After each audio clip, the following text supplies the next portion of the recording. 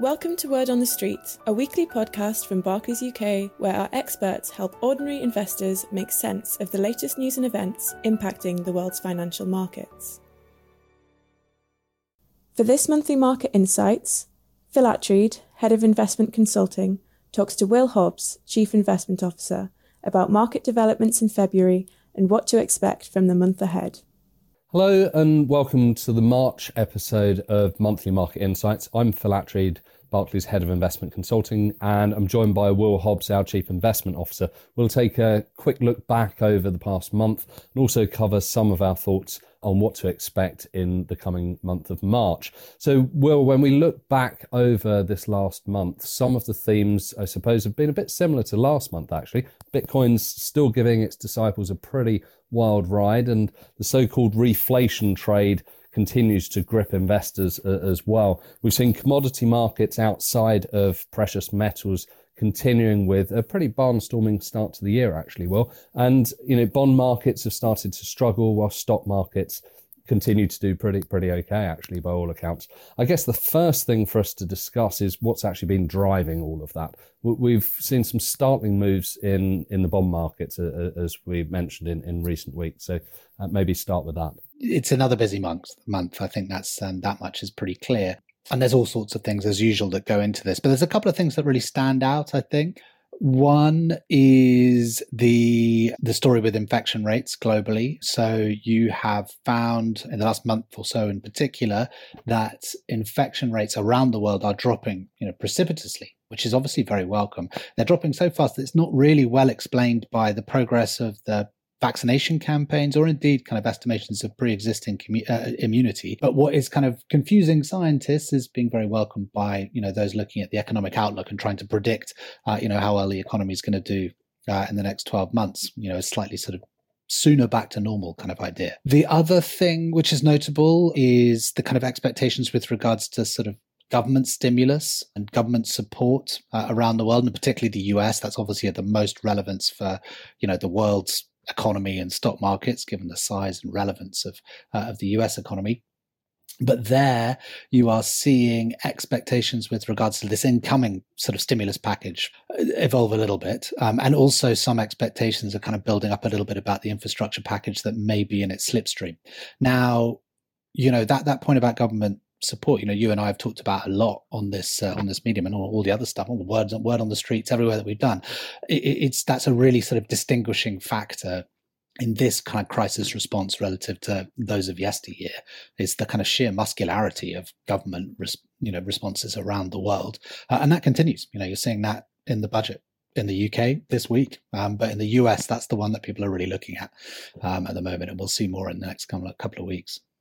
Quite. And so, with regard to, in particular to the bond markets, what you're saying is really it's those markets and broader markets and assets pricing in new information around that pace of recovery that we've talked about before. As you say, we'll come on to the UK budget shortly, but the commodity piece is particularly interesting because, we as a house obviously added to commodities within our long-term asset allocation in portfolios earlier on this year, but probably for slightly different reasons. Is that right? Very different reasons, yeah. This looks like astonishing prescience to shift a load of exposure into the best performing asset class by a mile so far this year. But as you rightly point out, that's the strategic asset allocation. That's very much an activity where we look to reshape the portfolios for the long term. And so there you're not looking at you totally ignore stuff that might drive asset classes in the next 6 months, say, and you're really focusing on, the incentives, the available incentives and the credibility of incentives for long-term ownership in things like stocks, bonds, and diversified commodities and how they interact. And that really informs, how you allocate. And as it happens, the process and team and models sort of allocated a lot more to commodities, which is, bit of luck never goes amiss in investing. But tactically, there is quite an interesting story with commodities at the moment. And sort of, looking at the commodity price surge, there's a couple of things, again, that stick out.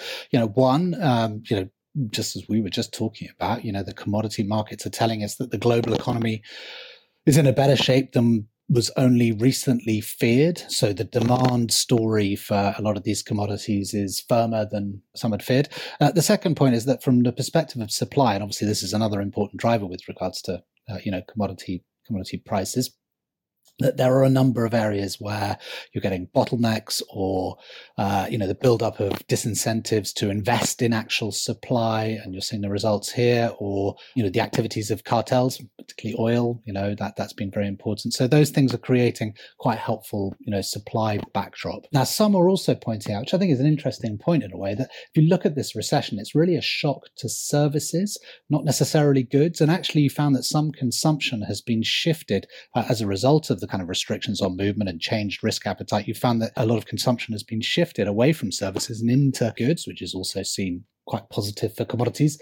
The other thing, which I think is interesting, maybe only to people in financial markets, but it's the shape of the futures curve, which is, again, it's quite a nerdy point, I guess, and one really that only kind of certain types of investors will go for. But the futures curve tells you sort of, basically is currently in backwardation in a lot of commodities. And what that means is that the price curve is downward sloping. So if you buy a futures, an oil future, as you roll up to the spot price, as the future comes nearer, you're actually dragged upwards to the spot price, which gives you a positive yield. And that is something that's also being very attractive in this moment for investors. So there's a number of things going on. It's a very complicated story. It's not the same for each commodity, and it's not the reason why we're strategically allocating to it, but it's interesting all the same. Quite. And a lot of those factors, though, I think are maybe feeding some investor concerns around whether or not we're actually letting, in some of this sort of reflation, we're letting that inflation genie out of the bottle. What are yours and the team's thoughts around inflation? Yes, I mean, it's the perennial question. I mean, there may be something in that. And I think there's a couple of things going on with this kind of inflation story. I mean, we referred to that stimulus package. That's got some people concerned. Essentially, it's a complex economic argument, this again, but there are some economists arguing that the size of the stimulus is bigger than the size of the hole in the economy. It's a dreadful oversimplification, but hopefully it gives you some sort of idea. So you're overfilling, and therefore if you're getting the economy to go faster than it's meant to be going, you create that kind of, those inflationary problems that people have long feared. Now, they've not been around for some time, those, problematic inflation. So that would be a new problem to have in a sense for many investors. The point I'd make on that, or we'd make on that, is that a lot of this stimulus package in the US, some of it will taper. Some of it is designed to taper as the economy recovers. So there's elements of unemployment support, for instance, and some of it's just one-off, which is kind of less likely to really create an inflationary problem. So the example is the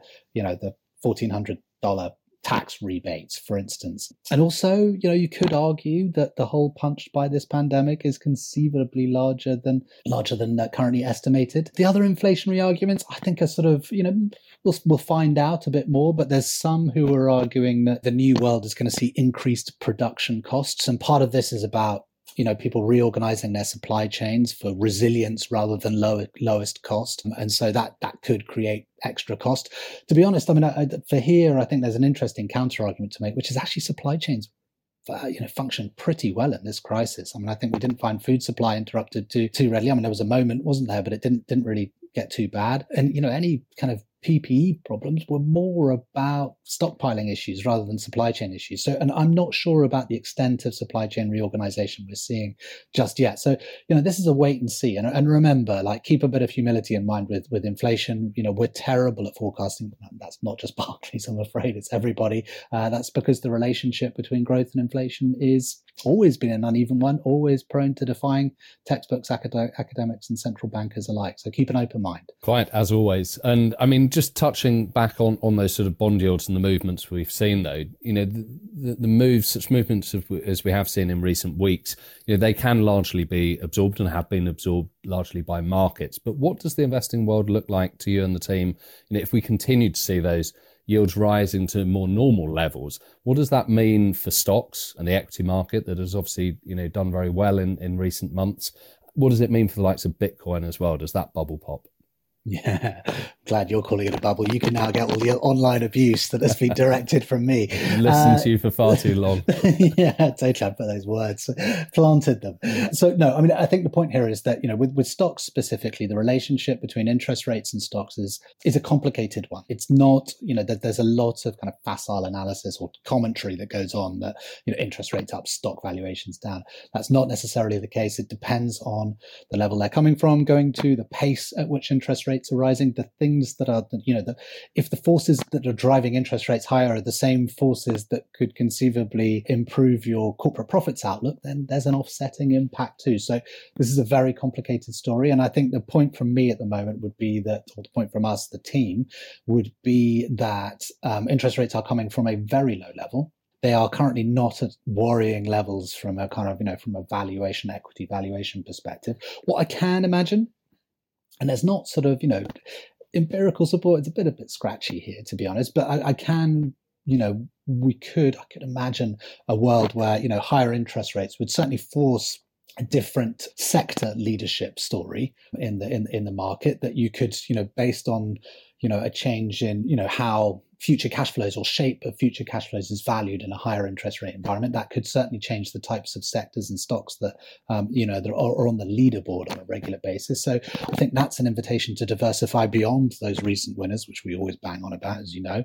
With regards to Bitcoin, I mean, we've had this debate on here before, which is really about, if interest rates on your safest possible, assets, government bonds generally, lending to very big liquid governments tends to be a pretty safe activity, not risk-free as they say, but it's pretty safe. So if you are suddenly getting a positive yield after inflation from those types of assets, then the reasons to own things like gold, which doesn't throw off a coupon, or Bitcoin, which doesn't too, they just get a bit less, I think. And that could create a slightly more tricky environment for those types of assets, I guess.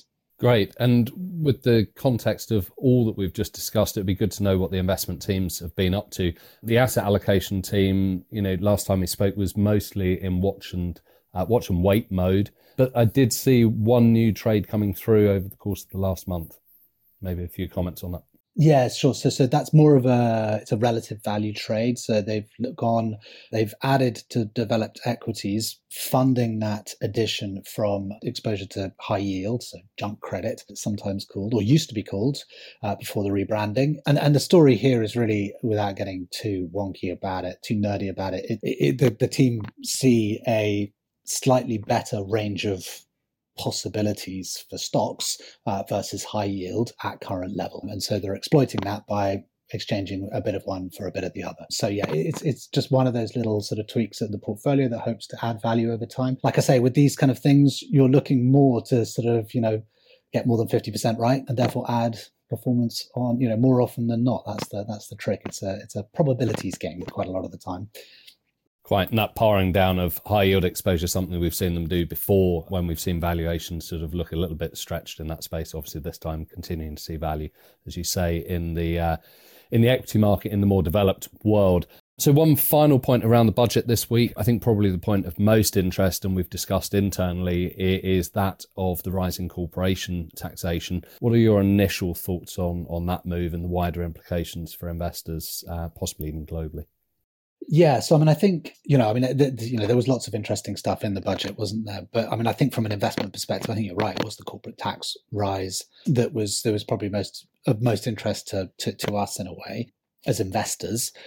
There are a few points to make. I mean, I think one, that was made widely beforehand, which is that the UK has room to raise tax rates on corporation or corporate tax, corporate profits, without kind of offsetting, or without, whilst maintaining a competitive tax rate within the kind of OECD framework. The other thing to point out there, I do think, is that, the story about kind of, competitive tax rates and making sure that, you retain that competitive edge. It's not just about the level of tax. I don't think, it's about providing, it's about having workforces available. It's about having the right legislation, the legal framework, the right institutional context, all those kind of things. It's a much more complicated debate, I think, sometimes than is boiled down to in some areas. The other point, though, I think, which is interesting, broader, about a sort of debate going on internationally about corporate taxation, which is really the idea that this has long been kind of mooted about the idea that, it's probably preferable in the modern era to try and tax company revenues or company activity rather than where that company chooses to put its head office. And that, in a sense, is kind of, it's a complicated story. There's lots of sort of entrenched interests and so on. So it's been a very thorny issue to try and get consensus on. But it does seem like there's a bit more consensus sort of forming on this story. So that's something to watch in the months and years ahead, because in a way, the whole punched in public finances by this crisis is forcing a kind of new momentum into this debate about how to tax corporations, and particularly multinational corporations. It's seen as an unfair advantage relative to, you could have your local plumber suffering a higher tax rate than a multinational corporation, which doesn't seem quite fair to most people.